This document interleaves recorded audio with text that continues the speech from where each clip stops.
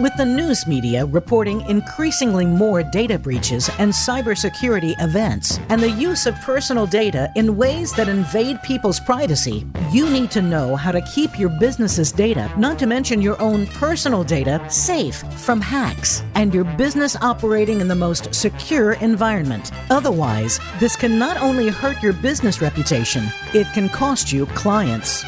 Welcome to Data Security and Privacy with the Privacy Professor. We're here to help you prevent potential damages and losses before the hackers even have your number. Now, here is the Privacy Professor and your host, Rebecca Harold. Hello and welcome to Data Security and Privacy with the Privacy Professor. I'm Rebecca Harold, your host. Thank you for joining us. Welcome to the 108th episode of my show. Please subscribe to my show on iTunes, Spotify, iHeartRadio, Apple Podcasts, TuneIn, or whatever your favorite podcast or news app is. Also, please subscribe to my show on the Voice America Business Channel website, and then you will be notified just as soon as each new show is available. Thank you to all my listeners in the world. I sincerely appreciate you in all of the now 77 plus countries where you are located. Thank you for sending all your messages. Please keep them coming. My February Privacy Professor Tips message was published on January 31st. Sign up for them by going to privacyguidance.com or privacysecuritybrainiacs.com. and submitting your email in the box on your screen. They are free, as they have always been since 2005. Today, I'm going to be answering a wide range of questions I've received from my listeners in the past 3 or so years. Many of them, though, have come in within the past few months. And there's just so much going on in security and privacy. I was looking through them recently and I realized that I haven't done a questions and answer episode for quite a while. So we're going to do that today. And I want to start out with a question that I received from several folks here just very recently. So several folks asked me about how each year I talk about being able to have an official proclamation of Iowa Data Privacy Day. And they wanted to know, did I get this proclamation passed again this year? Well, thank you to the many folks who asked about this. And yes, I am happy to report that after I worked with the Iowa Governor's Office annually for the 14th year in a row now. And it's been through 3 different governors of 2 different political parties. Yes, they have once more supported my request for a formal proclamation of Iowa Data Privacy Day on January 28th. Now, the Iowa holiday is held in conjunction with International Data Privacy Day, and it's better known outside of the states as Data Protection Day, which was originally known as European Data Protection Day, and it was introduced by the Council of Europe in 2007. Now, 2 years later, on January 26, 2009, the U.S. House of Representatives unanimously declared January 28 as National Data Privacy Day. And for its part, the U.S. Senate declared National Data Privacy Day to be January 28th in 2010 and 2011. So, it's one of those things, I think once they proclaim it, they kind of assume that that's going to be it for every year after that, although for some reason the Senate did it 2 years in a row, which is fine, it brings more awareness to privacy. If you're curious to see it, I actually possess all 14 of the proclamations on the parchment paper that's large, legal size, a little bit larger than legal size, and it has the actual gold seal on it and the signatures. You can see an image of that, a scanned image of that signed proclamation with Governor Reynolds' signature, the Iowa Secretary of State Paul Pate's signature, and the official gold seal at privacysecuritybrainiacs.com. Now, if you're wondering about the verbiage, I actually draft the content for this each year. And I always start with the previous years, and I just update the verbiage to reflect changes in tech and new and emerging privacy concerns, because every year there's always something that new that comes up, right, throughout the year. So you'll see that it's slightly different in verbiage than it was last year. If you read that one, those are all out online as well. And I'm curious, what did the rest of you do for International Privacy Day on January 28th? Did you know about that even?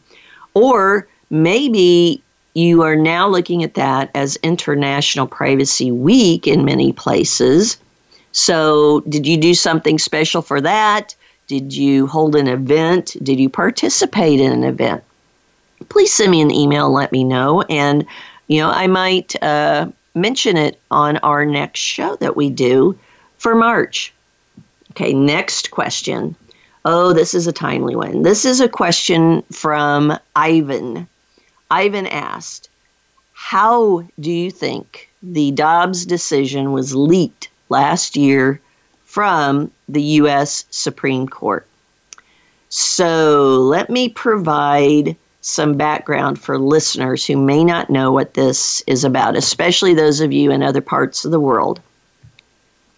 In May of 2022, the draft decision of Justice Samuel Alito, who's one of our Supreme Court judges here in the U.S., that draft decision of his opinion on Dobbs versus Jackson Women's Health Organization. This was basically arguing for the Roe decision to be overturned, the Roe decision, Roe versus Wade, from 50 years ago now. And basically that found or declared that a right to body autonomy and different types of healthcare decisions, such as abortions, was a constitutional right. Well, this leaked opinion basically also had a new opinion overturning that decision from 50 years ago. And it was reported in the news in May what this draft was. And everyone was like, how did this get outside of the Supreme Court? Who leaked it? And that was the word that was always used, leaked. Who leaked this draft? It wasn't the final opinion, but it was the draft opinion of this one judge, Alito, who leaked this to the public months before the final decision was published, or actually well in advance, a couple of months before. Not months and months, just a couple, but still, who leaked it. The court then released its final decision about Dobbs on June 24th, and it pretty much reflected the same verbiage as the document that was leaked from the decision that Justice Samuel Alito had drafted. Now, there was a lot of concern between May to the end of May to end of June when it was, published as the final decision. It's like, how did this get out there? It had never happened before. You're not supposed to allow, the Supreme Court's not supposed to allow draft opinions out because, number one, those draft opinions might not be reflective of what the final opinion is. And number two, they had concerns, and it's always been a long concern that if drafts get out, then there might be actions by the public, by different groups who do not like what the opinion said or did like to try to then change what that opinion would be. And that pretty much happened. So the Supreme Court launched an investigation, and the investigation was performed by the Chertoff Group. It was into how this so-called leak occurred. And after months of what they call, quote, thorough investigation, end quote, and I'm sure it was thorough, a 20-page report of the findings of the investigation was released on January 19th, so not that long ago. The investigation team interviewed almost 100 employees, and they found, and these are employees who support the justices who are on the Supreme Court. They found that 82 of them had access to the draft opinion. Now, despite the efforts to determine how the draft got out to the public, the, quote, team to date has been unable to identify a person responsible by a preponderance of the evidence, end quote. And the Supreme Court indicated the investigators will continue to follow up on a few outstanding leads. There were also some recommendations made by the Chertoff Group for preventing similar so-called leaks going forward. And these recommendations were to, one, restrict distribution of hard copy versions of sensitive documents. Number two, restrict email distribution of sensitive documents. And oh my gosh, how many times do we see emails getting sent to the wrong people, or way too many people, or being forwarded without removing attachments? I can only imagine what could have been the case there, if that was indeed one of the ways, or a way, or the only way it got leaked. But anyway, that was the second recommendation. 3, to use digital tools to control the use, editing, and sharing of sensitive documents. And 4, limiting access of sensitive information on outside mobile devices. So that sounds to me like they're saying maybe personal devices were found to be used during their investigation. And of course, all these are really good ideas, but I don't see a few additional precautions that I would have expected to be on this list. So for instance, they did not address the very real and very widespread vulnerabilities, other vulnerabilities of the humans involved.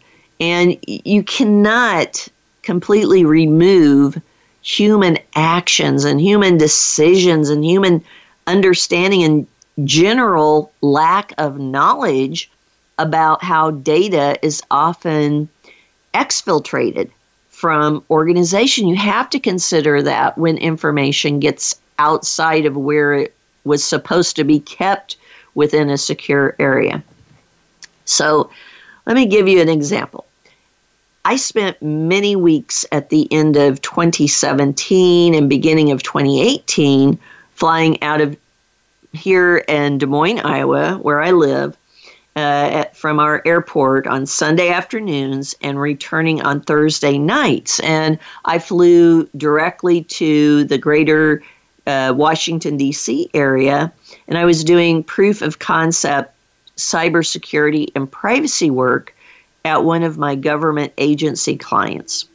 Now, guess who some of the others were who flew at those same times on the same flights as I was on, since it was a direct flight to Washington, D.C.?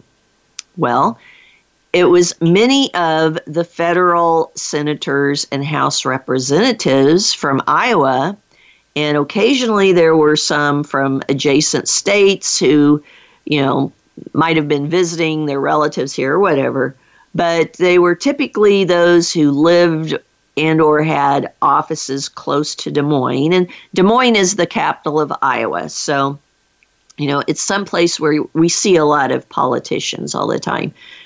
And during these flights, I actually sat by some of the politicians, some of the lawmakers on those flights to and from D.C. During this time, I noted a lot. I'll say multiple, what I would call sloppy security or loose security with how they handled their laptops and tablet computers and their smartphones, how they didn't really protect the screens of those devices oftentimes.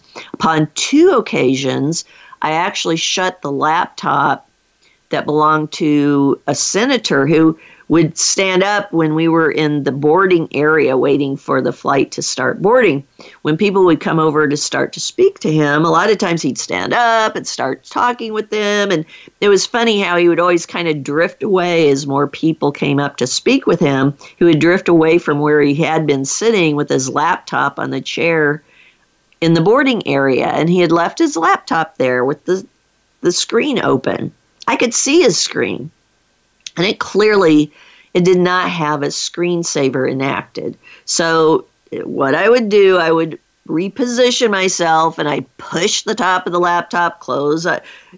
People should not be seeing what a senator of the United States has on his computer.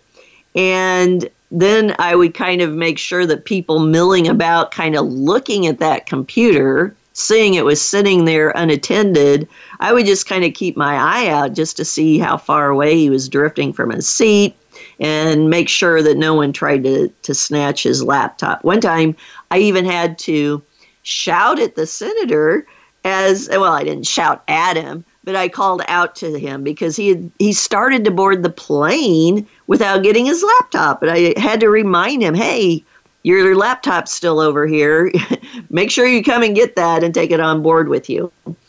In other instances, with other politicians traveling from other states off, in the D.C. airport where I was at, there were always many members of Congress on Sundays and on Thursdays.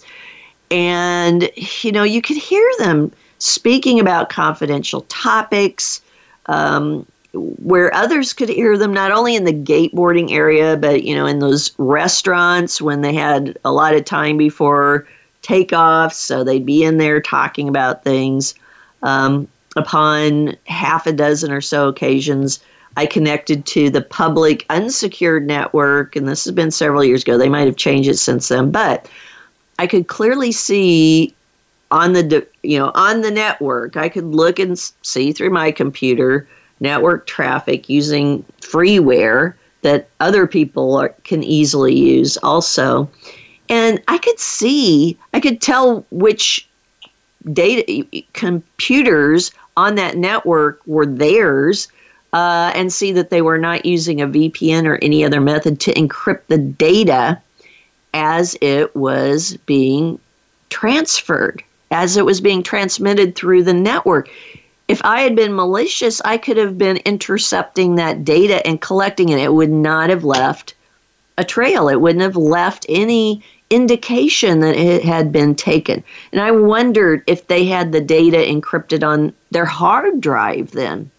That was another possibility through those connections that data might be accessible on their hard drive. I also saw many times that they charged their computers and phones using the many public USB ports, charging ports in the airports. Now, what if those USB ports had data skimmers within them? It's really hard to see the USB port skimmers. They aren't as obvious as, those that credit card skimmers use. A lot of times you can kind of tell that those are there if you wiggle it and so on. But with the USB port data skimmers, those are really hard to tell they're even there. So you'll just, plug in your computer, your phone, and start charging it. And while you're charging it, all your data's being sucked out of it by the skimmer. And that's how data can get accessed by others as well.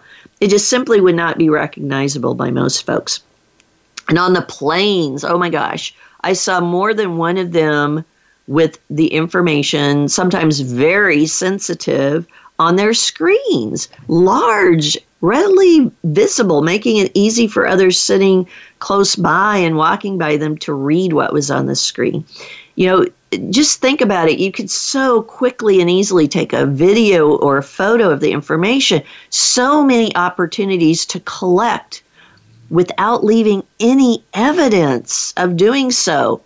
You would never be able to tell somebody did this, to collect data and information from those with highly sensitive documents.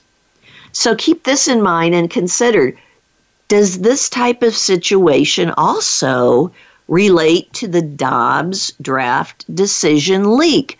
Is it not necessarily someone was malicious and gave that data to reporters? I mean, overwhelmingly, it seems like those reporting on this have been looking for someone who knowingly and purposefully, with some type of malicious intent, actually gave a copy of that draft Dobbs decision to someone in the press. However, this assumption could not be substantiated with any facts during the months-long investigation, right?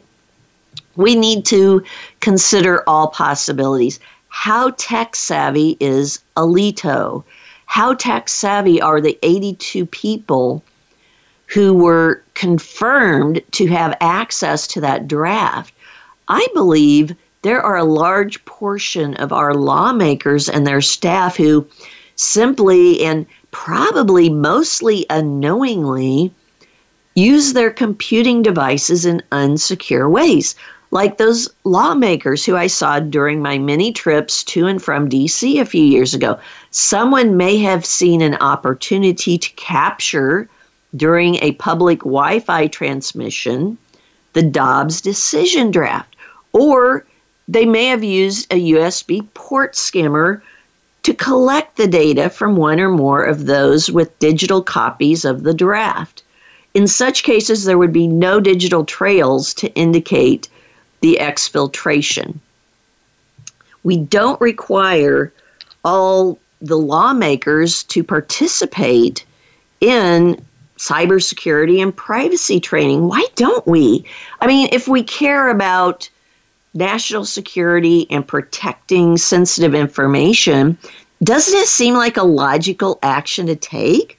Lawmakers are always criticizing the security of networks and those responsible for securing the networks, but they also need to consider that they too need to be aware of how to use their own computing devices in a secure manner.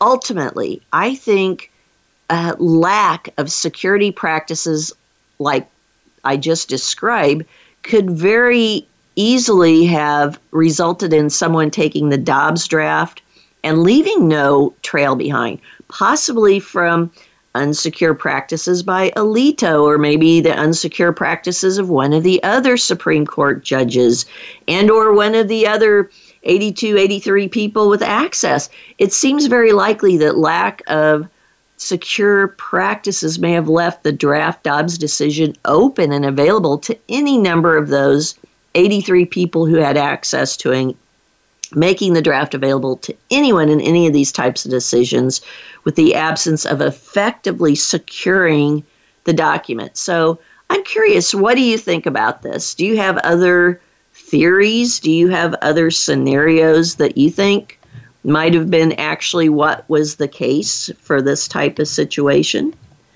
Okay, so right now, I have so many questions to go over. I know I'm going to not get to them all because we're already coming up on a break from our sponsors. So when we come back, I'm going to try to get to as many of them as possible. But I do like to delve into the details like I just did here.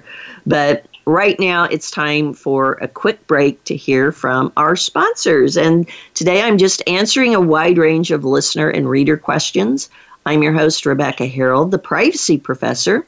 Contact me with your questions and comments about this show, and also provide any topic suggestions for future shows. You can use my email, RebeccaHarold@RebeccaHarold.com, and you can also go through my PrivacySecurityBrainiacs.com website. Please stay with us. We will be right back after these important messages from my sponsors.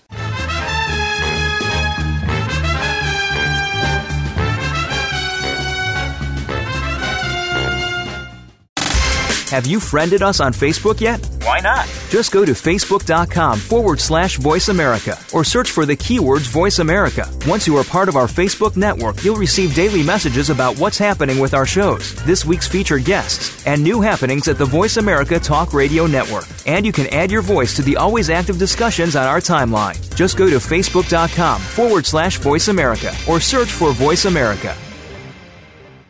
The Privacy Professor is your trusted source for effective information security, privacy and compliance advice, compliance tools, education, consulting, expert witness services, research, report writing, and board positions. Visit us online at privacyguidance.com. Rebecca also provides keynote speeches and her free Privacy Professor monthly tips messages she has published since 2007.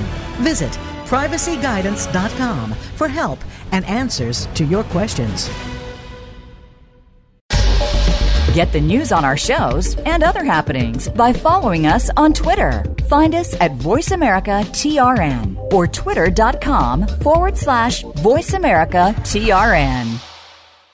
The Privacy Security Brainiacs team wants everyone responsible for security, privacy, and compliance to stay up to date with the latest news, risks, and security and privacy practices. Check out their growing library of topics not offered by others. Privacy Security Brainiacs also wants every business to perform automated risk assessments, which are free or value priced for all types of security and privacy topics. You need to find out more about Privacy Security Brainiacs. Visit PrivacySecurityBrainiacs.com.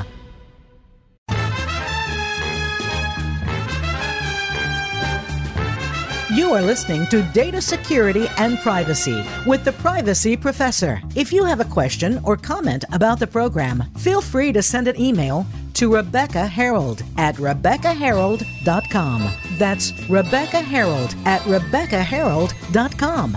Now, back to Data Security and Privacy with the Privacy Professor. Welcome back to Data Security and Privacy with the Privacy Professor on Voice America's Business Channel. I'm your host, Rebecca Harold, and today I'm answering a really wide range of questions. So I'm flipping through here about 20 pages of questions. Here's one that I think is another really important one to answer. I've been doing a lot of work with Internet of Things or IoT devices since around 2007, 2009. And, I've been part of the NIST Internet of Things cybersecurity development team for 3 years. So this is a topic that I really look at a lot. Now, I have a great question from Jay. Jay sent me a question saying, why are location trackers such as Apple AirTag, Tile, and so on bad from a privacy perspective? They are not even sending any personal information. They're just sending locations. Should they be outlawed if they are actually bad? I don't know if he meant that in a facetious way or not, but, it's a great question. So there's not a simplistic answer to these questions. However, I want you to consider some of the ways in which these trackers have been being used. And I'll start right here again in my hometown of Des Moines, Iowa. In late January, in our greater Des Moines, Iowa area, there was a well-known metro restaurant and bar owner who was arrested. Again, he had been arrested for the same thing before, and he was charged with more counts of stalking a woman using a digital locator device he hid in her car. They didn't say if it was Tile or Apple AirTag, but they described it in a way. It was like those. And another metro bar owner was also arrested in the case. Why? Because he was keeping the woman distracted while the bar owner attached the digital tracker to the victim's car where it was parked outside. This is at least the third set of persons in separate events stalking and targeting different victims that I've seen just here in central Iowa reported in just the last 8 months or so. Now, in this case, the stalker had easy access to plant a tracker on the targeted victim in her car, which he probably was able to tell where she parked quite easily with all the surveillance cameras, right? The security cameras to know, what her car was like and where it was. And it was especially easy when he had his buddy working in cahoots with him to keep his targeted victim busy while he was planting the tracking device. This is not unique to Iowa, not at all. This is going on throughout the entire United States. It's going on throughout the world. If you're in other country and you're thinking, oh my gosh, what's going on in the U.S., this is happening probably in your country too. I discussed using IoT types of devices, again, Internet of Things, smart, another word for it, smart devices. I've discussed this about using them to stalk targeted victims on my show before with Adam Dodge. And if you look back at my May 2022 episode of the show, go listen to that. Adam describes some great details about it. He's an attorney out in, I think, the Silicon Valley area, maybe around San Francisco. Anyway, he describes many different cases. So go to the link to that episode on my show page and listen to it. He can tell you a lot of other examples. These tiny trackers are widely being used to keep track of people and to be, able to know where they are located. If they're being used maliciously, they're being used by criminals then to track them down, often to physically harm them. So, Jay, is the answer to your question, should these devices be outlawed? Is that answer yes? Well, no, I do not believe we should take that leap. These little devices are very helpful for finding things. The purpose was to find misplaced items, right? Originally, to find misplaced keys, to find where luggage ended up in a different city from where it was supposed to go, to help protective oversight of small children and those who might, have developmental issues, or maybe those with dementia or Alzheimer's or other situations where persons may need help with locations and maybe helping them to find them, to get them back to their homes, and other valid reasons. So there are many other purposes. What is needed, though, is improved engineering of security and privacy controls within the trackers themselves, and then also having manufacturers to provide training and other non-technical information to help the device users to understand how to not only securely use the trackers, but also how to identify when and where such trackers are in use. We have to stop thinking about, these tiny devices as, oh, well, this is just the way they work, so we should either outlaw them or, not use them or whatever. Let's start thinking like an engineer. I started my career as a systems engineer, but, all types of engineers, you have to think about how a product needs to be changed or how it can be improved when you experience problems. So IoT products must be engineered with privacy and cybersecurity controls built in, and with accompanying non-technical capabilities for those using the devices, with the potential for doing great things and making life easier with IoT products. I mean, that's significant. I recognize that. When I point out risk, I'm not doing it because I'm against IoT products. I'm for IoT products that are beneficial and secure and protect your privacy. You need all of that to make them the best types of products possible. But you also have to consider the risks. So design and engineer the devices and the associated components. Those would be the apps, the controllers, the IoT cloud services, etc., the Wi-Fi networks that they're attached to, and so on. Make sure that you establish how those are engineered to connect to all those things in a way to mitigate the risks as much as possible, and to help raise awareness by those using them by providing them with training and instructions and other types of maybe supplemental types of products. And it will make the IoT products that much more valuable. Many, including somewhat surprisingly, that I've heard when they are talking about these issues, and many of them are even privacy lawyers, they say, well, that's just how those trackers work. So that's just an inherent risk in tracking devices. Well, no, it's an inherent risk in how the current engineered version of that tracking device is made, but let's look at how we engineer it differently to improve upon it. We can't just accept it and say that's the way we have to use it because that's the way it's currently built. We have to have continuous improvement for all types of IoT products, and that includes continuous improvement of security and privacy.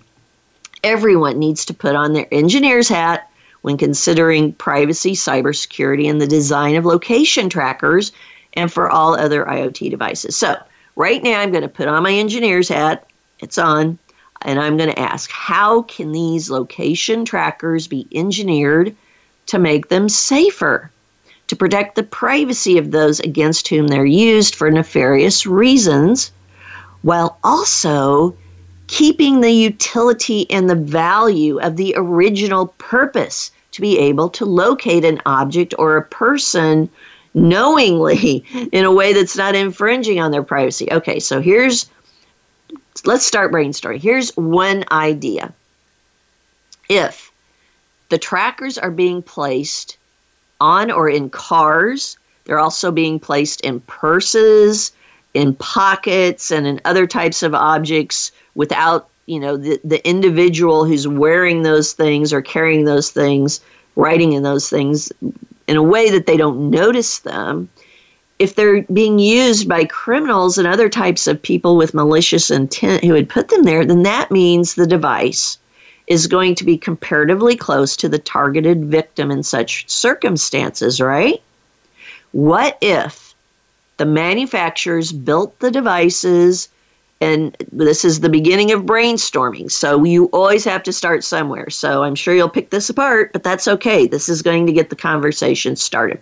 What if they built those devices so they would make some type of occasional sound, like a chirping sound or a beep every 2 or 3 seconds or so? Kind of like how you can tell when your fire and smoke detectors are running low on batteries. That could then alert a potential victim to the fact that a tracker has been planted somewhere on them or on their property, right? So that's one option. Let's think, what are some other options? So what if you don't like that idea? Well, okay, what if there's a way to prevent the IoT tracking devices from, being activated when they're in certain places? What if the manufacturer actually created a type of Faraday bag and provided it along with the tracking devices that could be engineered to disable the chirping sound? Let's say we have that chirping sound built in there, because I kind of like that idea, but you might not want that chirping sound all the time, right? Well, what if you could have like a Faraday bag constructed to put the device into, and it would make it, the chirping sound go away?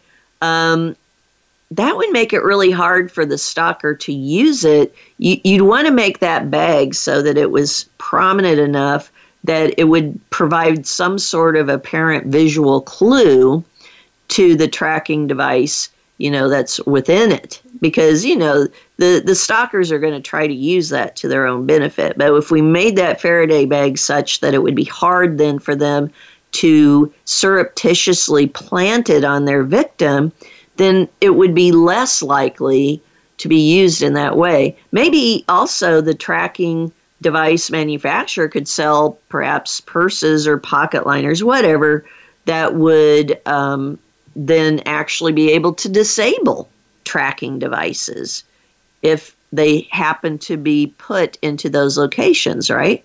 This is what we have to start doing, just brainstorming on ways to improve what's a useful device and make it even more valuable by including security and privacy protections. And the possibilities go on. The main point is engineers need to create ways to make these location trackers more secure and to provide ways to protect privacy. Instead of people just saying, well, that's just how they work, who then typically move on to wanting to create laws and regulations to punish misuse, which doesn't stop the risk from being exploited in the first place. Of course, the laws would provide some sort of legal recourse after the fact, but, I'd much rather create a securable location device in addition to any new laws, and not just depend upon laws to punish the attacker after the attack has already occurred and damage been done.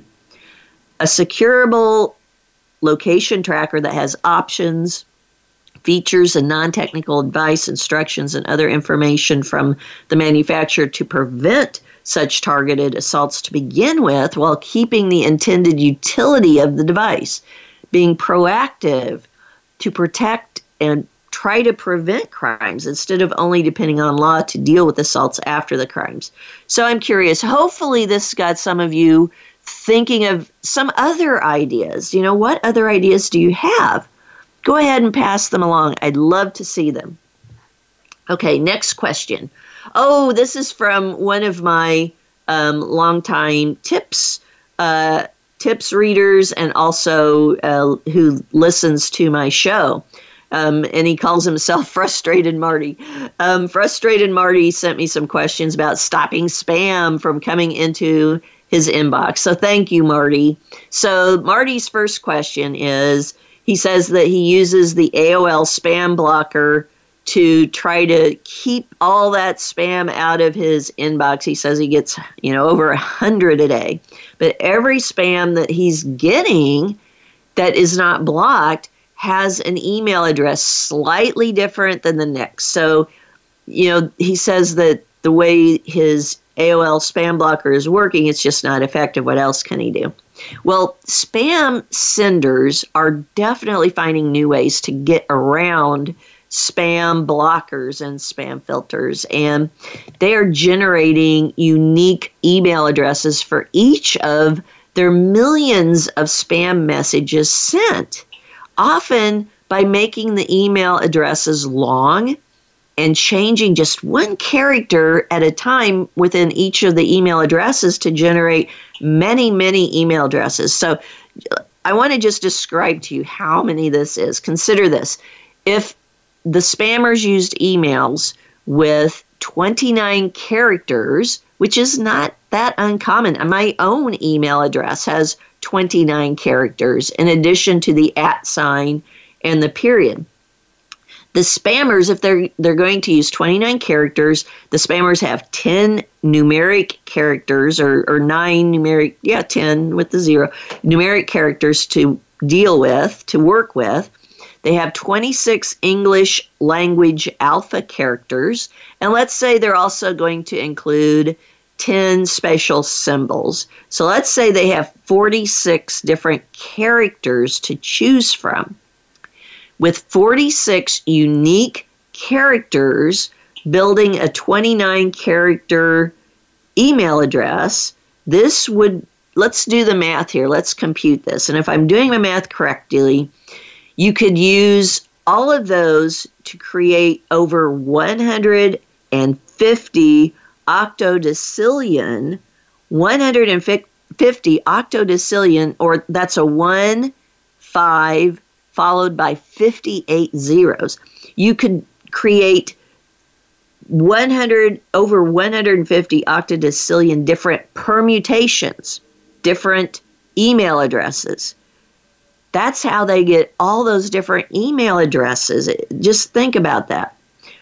Write that number down. Write all those zeros out. It'll blow your mind how big that is. I did that because I wanted to see it, and it blew my mind. And I have a degree in math. So anyway, that's a whole lot of spam messages, a large portion of which are phishing messages that are trying to trick you into, giving away your own data.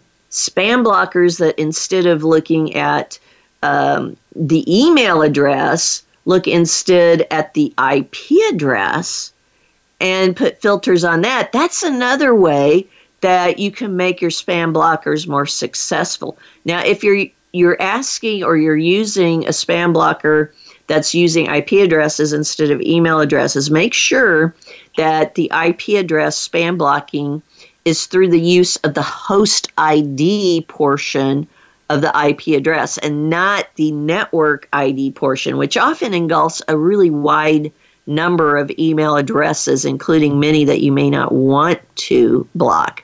Now, Marty had another question, and he also described receiving an email message spoofing the email address of one of his acquaintances. The message described a problem that the acquaintance said that they were having purchasing a gift card from Amazon for her niece's birthday, and it was asking Marty to purchase it for her, and then the acquaintance said that she would send the niece's address to him, and then the acquaintance would repay Marty. I think I got that right. Anyway, she was wanting Marty to buy the gift card for her niece instead of her, and she'd repay him, basically. Marty wisely contacted his acquaintance immediately by phone directly and suggested that she change her password to her email address or even get a different email address. And Marty indicated he also received the exact same email message with the exact same request from a different acquaintance's email address. So Marty's question to me for this situation is, who should he report this to? Is this a typical phishing event? And what should he do to keep this from happening to him and others? So let's start with reporting it. You can report from anywhere in the world this type of situation to the U.S. Federal Trade Commission, or FTC, at their site, and it's reportfraud.ftc.gov. You can forward the email message to the FTC Anti-Phishing Working Group, and you can use this email address, reportphishing@apwg.org. I know some of you out there are saying, oh, but what if it's a spoofed email address? Yeah, I get that. But that's the one that they're using, so that's where you would forward it to. You can also report from anywhere in the world to econsumer.gov. They have a section for both spam and also for imposter scams such as this. And it's fairly easy to spoof email addresses. However, there are now tools available that can help identify and stop such spoofed email from getting into your inbox. So Gmail and other email services providers, along with a growing number of spam blocking tools vendors, offer Sender Policy Framework, or SPF, Domain Keys Identified Mail, DKIM, Domain-Based Message Authentication Reporting and Conformance, DMARC, authentication to verify email messages are authenticated as not having been spoofed. So ask your email service provider if they offer SPF, DKIM, and or DMARC capabilities to keep spoofed email from getting into your inbox. Remember those initialisms, SPF, DKIM, DMARC. Good luck, Marty. Thank you for listening and being a Privacy Professor Tips subscriber. Please let me know if you have any other questions about this. Now, we're running close to the end of the show already. Oh, gosh. Well, I had some other questions about OpenAI tool ChatGPT. I'll have to answer that in another one. Maybe in my tips, I'll answer that. I also had one about smart jewelry, another IoT question. I also had one of using the art. So anyway, I have more. I'll have to hit those, on another day at another time. But today I answered a wide range of security and privacy questions from listeners. Not a whole lot of them, but they were certainly had covered a wide range of issues. I hope you found the information interesting and or useful.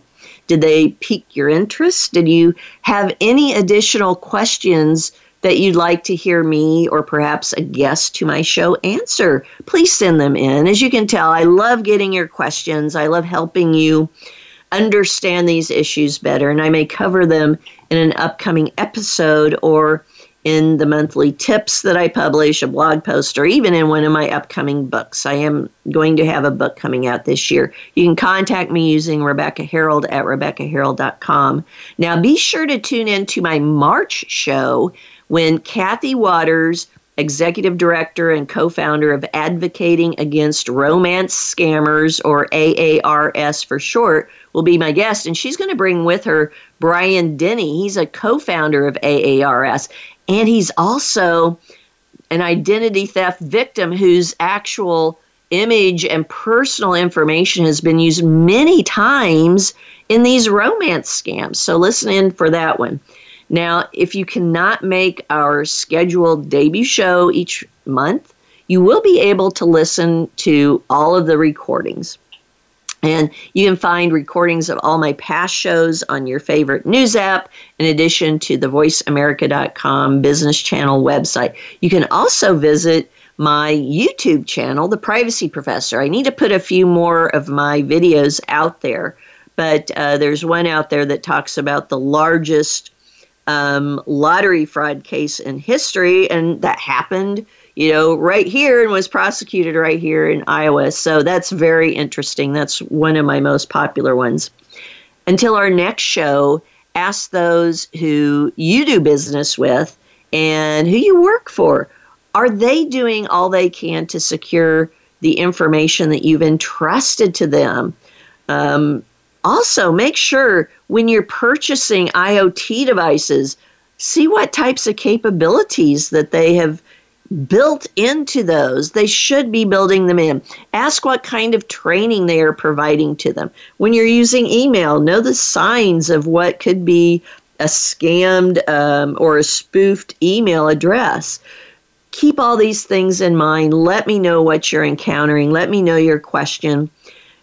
Any questions you have. Be privacy aware in the month ahead. Bye for now.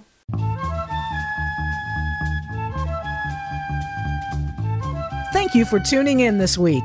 Data security and privacy with the Privacy Professor can be heard live the first Saturday of each month at 11 a.m. Eastern Time, 8 a.m. Pacific Time on the Voice America Business Channel. Until next time, stay safe.